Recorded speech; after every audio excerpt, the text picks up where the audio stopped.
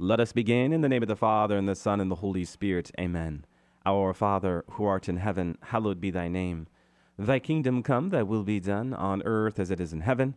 Give us this day our daily bread, and forgive us our trespasses, as we forgive those who trespass against us, and lead us not into temptation, but deliver us from evil. Amen. In the name of the Father, and the Son, and the Holy Spirit. Amen. Well, welcome to another edition of Seeds of Truth. This is your host, Joe Hollcraft, coming to you from KKXX Studios, Chico Life Radio, 104.5 FM and AM 930. It is great to be with you another Thursday evening, this special topic Thursday that is devoted to your questions. I have set aside an evening that is tailored to responding to your very specific questions.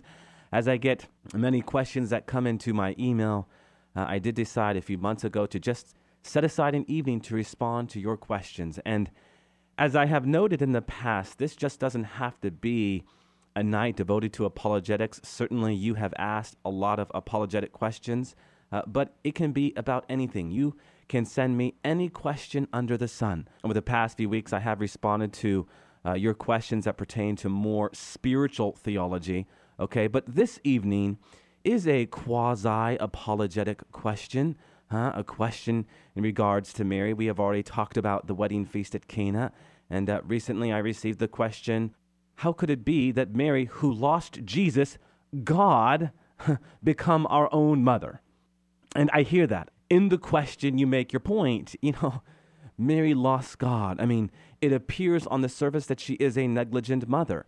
Yes, she is the mother of God, but she lost God. What do you do with that? So what I want to do is take this opportunity to not only respond to that question, but really engage the detail, the narrative that surrounds the finding of Jesus in the temple. So why don't we go ahead and turn our Bibles to Luke chapter 2, and I will go ahead and read verses 41 to 52. Verses 41 to 52. Now his parents went to Jerusalem every year at the feast of the Passover. And when he was 12 years old, they went up according to custom. And when the feast was ended, as they were returning, the boy Jesus stayed behind in Jerusalem. His parents did not know it, but supposing him to be in the company, they went a day's journey, and they sought him among their kinsfolk and acquaintances. And when they did not find him, they returned to Jerusalem, seeking him.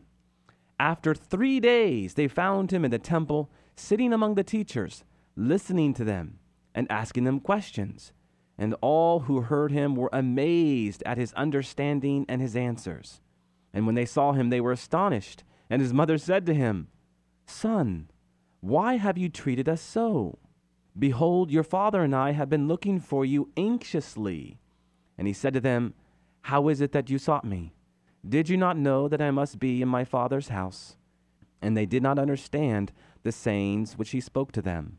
And he went down with them and came to Nazareth and was obedient to them. And his mother kept all these things in her heart. And Jesus increased in wisdom and in stature and in favor with God and man. Amen. So, what do you do with this verse 43 and 44? And when the feast was ended, as they were returning, the boy Jesus stayed behind in Jerusalem. His parents did not know it, but supposing him to be in the company, they went a day's journey, and they sought him among their kinsfolk and acquaintances. All right, well, let me first say this. Most commentaries, including Protestant commentaries, pick up on a very important point, and it is this. And here I'm going to draw from Edward Sri in his work, Walking with Mary. He does a nice job of articulating this point that most commentaries get into. He says this: the 80-mile journey from Nazareth to Jerusalem would have taken 3 to 4 days, and people usually traveled there for the feasts in large caravans. Relatives, friends, and neighbors could share resources and assist one another. Traveling in a larger group offered protection from highway robbers. Within the large crowd of travelers, people moved at different paces, some slower than others, but the whole group would meet at the end of the day to rest together for the night.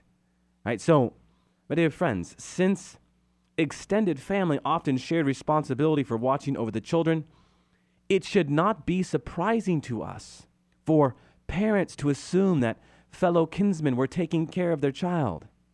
And does this not seem to be the case with Mary and Joseph? in verse 44. Supposing him to be in the company, that word company also translates as caravan. The Greek there best translates as pilgrim community. So that can better read, supposing him to be in the pilgrim community, they went a day's journey and they sought him among their kinsfolk and acquaintances. Only at the end of the day, when everyone was gathered together for the night, did Mary and Joseph realize their son was missing. And of course, in the light of this, they rushed back to Jerusalem to search him out. So losing Jesus in the temple without a careful consideration, my friends, of the historical situation, the historical context, how Joseph and Mary would have actually traveled, can leave us impoverished in our interpretation of the text. In other words, my friends, if we don't appreciate the literal sense of Scripture, and by, again, literal sense, I mean historical context, there is a privation in our interpretation of this text. Pope Benedict XVI, in responding to this question, says this: on the journey home, something unexpected happens. Jesus does not travel with the others, but stays behind in Jerusalem. His parents become aware of this only at the end of the first day's journey. For them, it was evidently quite normal to assume that Jesus was somewhere among the group of pilgrims. And here, Benedict makes the point that we just made. Luke uses the word synodia in the Greek, pilgrim community, the technical term for the traveling caravan. Given our perhaps unduly narrow image of the Holy Family, we might find this surprising. But, and I love this point by Benedict XVI, it illustrates very beautifully that in the Holy Family, freedom and obedience were combined in a healthy manner. The 12-year-old was free to spend time with the friends and children of his own age and to remain in their company during the journey. Naturally, his parents expected to see him when evening came. Did you get that last part? Naturally, his parents expected to see him when evening came. So Benedict continues to reflect here. The fact that he was absent when evening came no longer has anything to do with the freedom of young people, but really points to an entirely different level, as was to become clear. It points towards the particular mission of the Son. Now, for the parents, this was the start of days filled with what? Fear and anxiety, right? According to Luke, the evangelist, it was only after 3 days that they found Jesus again in the temple, where he was, what? Sitting among the teachers, listening to them and asking them questions. Now, the 3 days may be explained in quite practical terms, Mary and Joseph had spent 1 day traveling north. A further day was needed, right, in order to retrace their steps. And on the third day, they eventually found Jesus. And so while the 3 days are thus a perfectly plausible chronological identification, something else is to be had here. One René Laurentine made the point that these 3 days reference what? But the 3 days between the cross and resurrection. And René Laurentine says this is a silent reference to the 3 days between the cross and resurrection, but nonetheless, a reference to it, in anticipation of it, we could better say. And so, my friends, to engage this text is to appreciate the many layered interpretation here. I mean, certainly, these are days spent suffering in the absence of Jesus, right? These are days of darkness for Joseph and Mary, whose heaviness can be sensed in Luke chapter 2, verse 48. Child, why have you treated us so? Behold, your father and I have been looking for you anxiously. We have been looking for you anxiously. Now, it's interesting here because that last word, anxiously, in the Greek, really helps us catch a glimpse of the trauma Mary and Joseph must have been undergoing for those 3 days, searching for him. The Greek word describes a deep spiritual and mental anguish, okay? Not a despair. There's a difference between despair and anguish. Despair, there's an absence of hope. There's an absence of faith. Anguish can be filled with hope. Anguish can be filled with faith. In point of fact, when you go into the narratives of Job and Jonah, what do you find? But them calling out to God to just take them. They've had enough. They are in this profound anguish. They are in this profound misery. They are in this profound pain, but they turn to God in the midst of their pain. They turn to God in the midst of their anguish. There is not despair. No, there is anguish. An anguish that they desire to turn over to God. Mary was in anguish. And what's more, this very Greek word is actually a translation of a Hebrew that was sometimes used in the Jewish tradition to depict the terror parents experience when losing a child. So the Greek that Luke employs certainly wants us to appreciate the kind of interior anguish that Joseph and Mary must have been going through. Now, our Lord's reply to his mother's question is astounding. How so? You were looking for me? Did you not know where a child must be?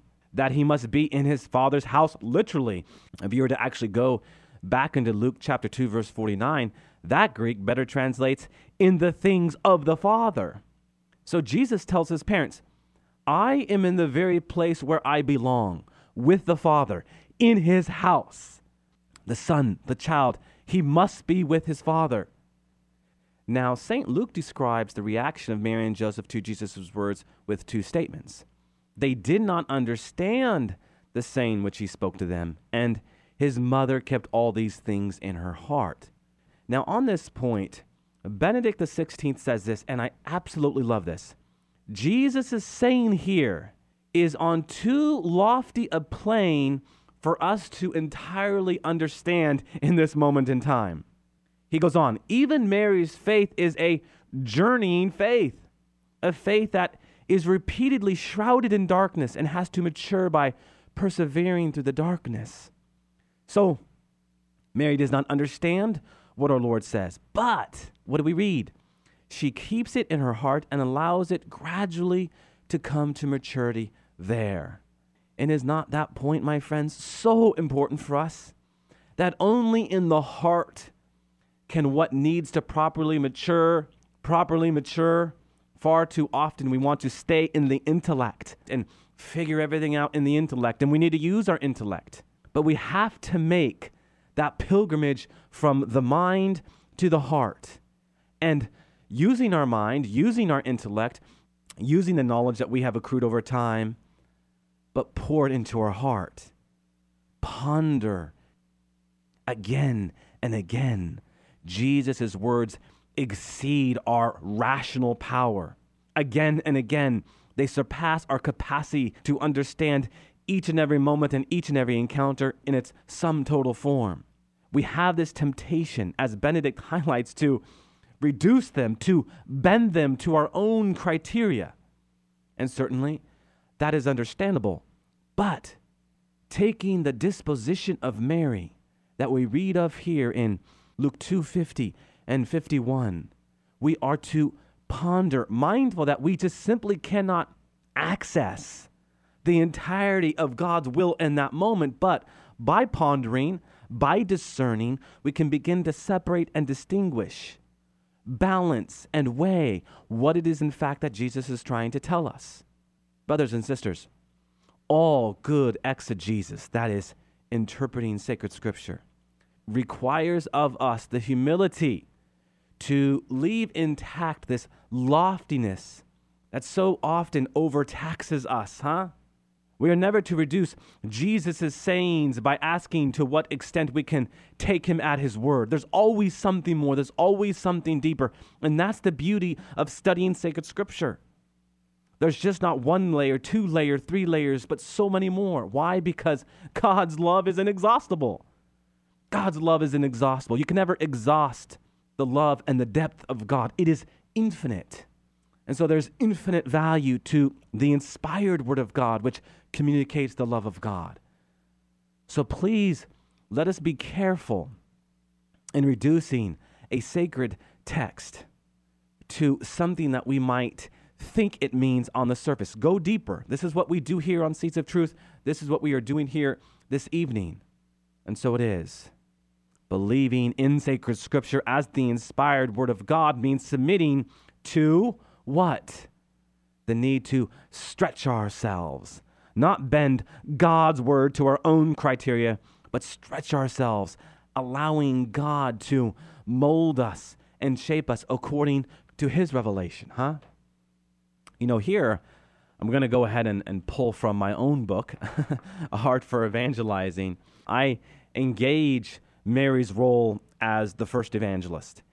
And I make a point here in a footnote that brings into play Mary's pondering. So I'm just going to go ahead and read what I put here in this footnote.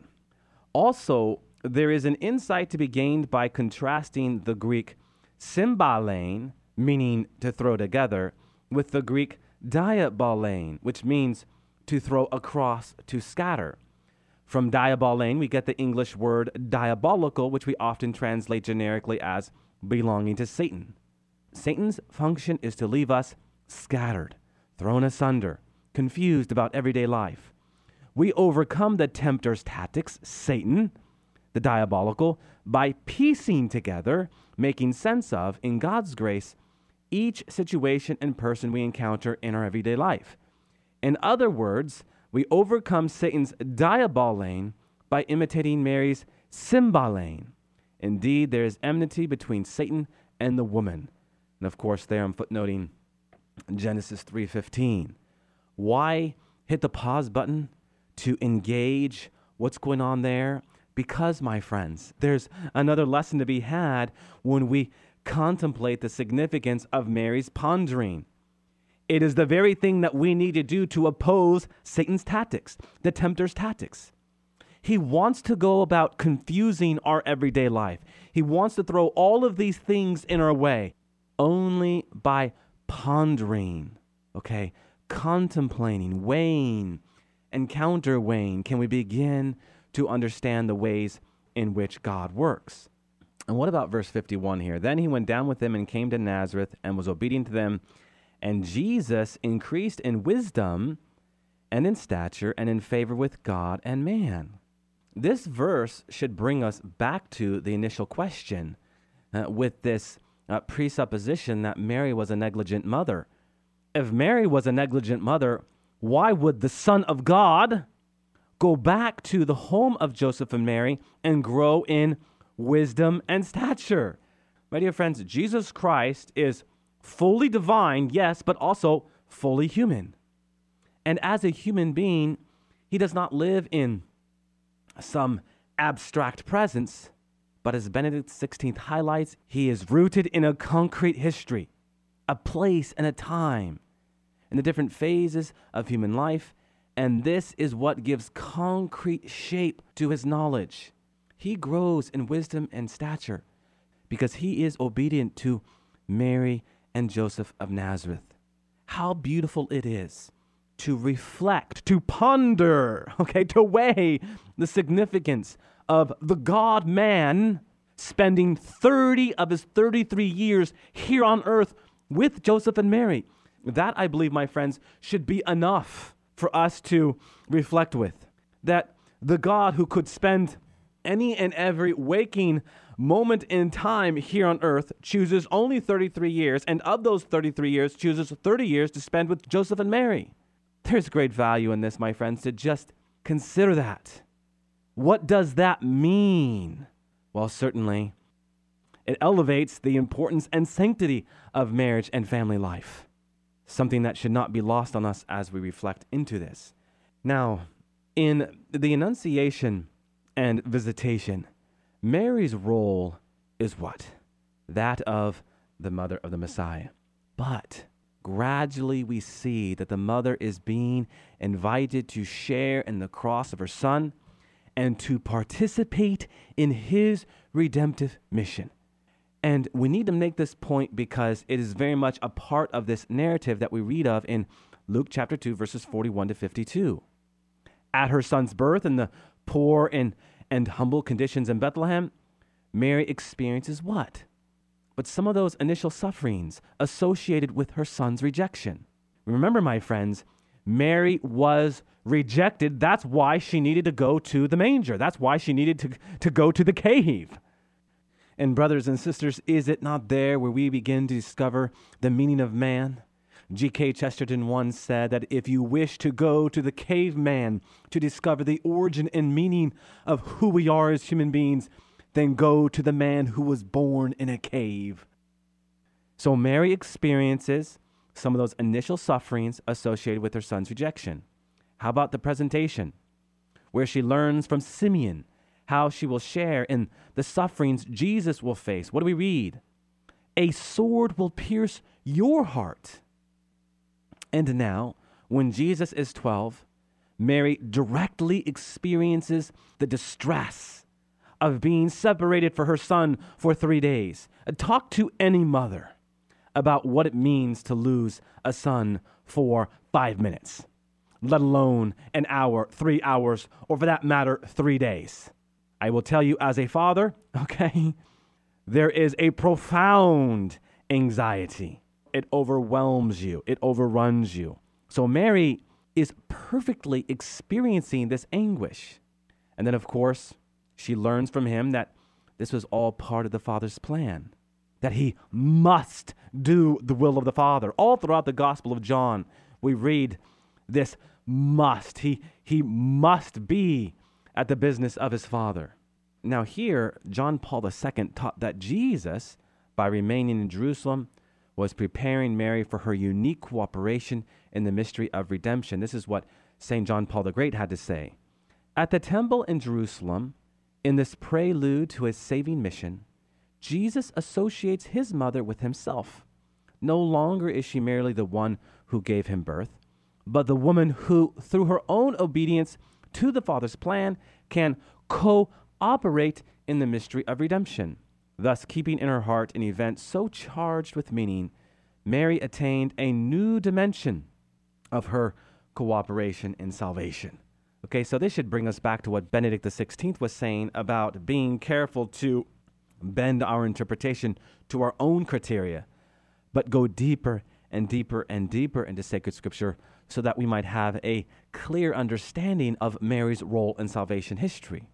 And we should say something else here, my friends. As we reflect into this question and engage this text, we do need to personalize this, This scene can very much teach us an important lesson. Dr. Sri reflects into this in his work, Walking with Mary. Like Mary, we may experience times in a relationship with Jesus when we feel what? Anxious, unsure of where he is, without this understanding of what he is doing. Brothers and sisters, whether we are suffering trials in life, uncertainty about where he is leading us, or maybe just dryness in prayer, we search for him, but he is seemingly nowhere to be found. Let this verse, let this passage, let this narrative be a consolation. This scene reminds us that Jesus is always doing the will of the Father. And his work sometimes causes us, as it did Mary, what? Pain. In moments when it feels as if Jesus is lost and we do not understand what is happening, what should we do but adopt the attitude of Mary, who did not panic, but instead prayerfully, as Luke 2:51 reminds us, kept all these things in her heart. You know, my friends, there are so many situations in our life that we just chalk up to mystery, where we say we just can't understand it. And certainly, as I've talked about it, we cannot fully understand God's mystery in that moment. But if we ponder that encounter and the meaning of that encounter, it just might come into view, in view enough where we will be made to see what God wants us to see.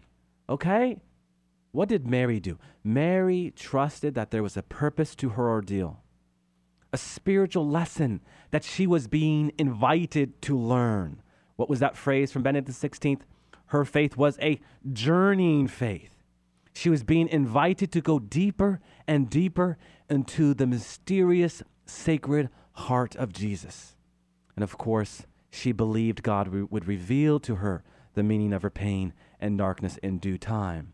And so should we, with the confident assurance that God does have a plan in our lives, ponder that there is a reason why we are going through whatever it is that we are going through. And this, my friends, is a very personal vocation.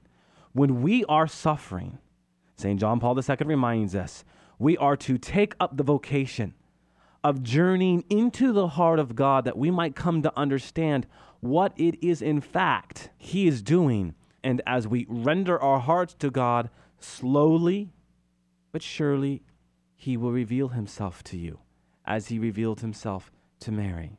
Brothers and sisters, the finding of Jesus in the temple was something of an anticipation of what Mary was going to encounter on the cross.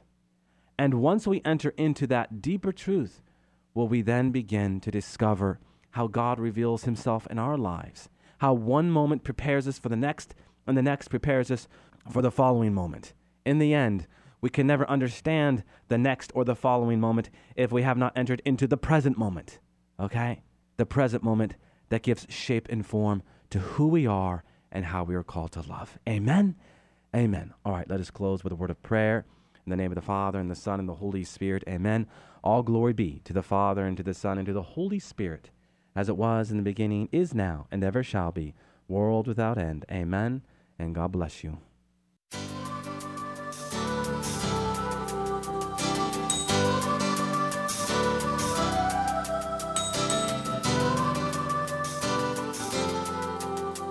Thanks for listening to Seeds of Truth, heard every evening, Monday through Friday at 5:30 here on KKXX. If you'd like to hear this program or find out how you can help support Seeds of Truth, the website is joehollcraft.org.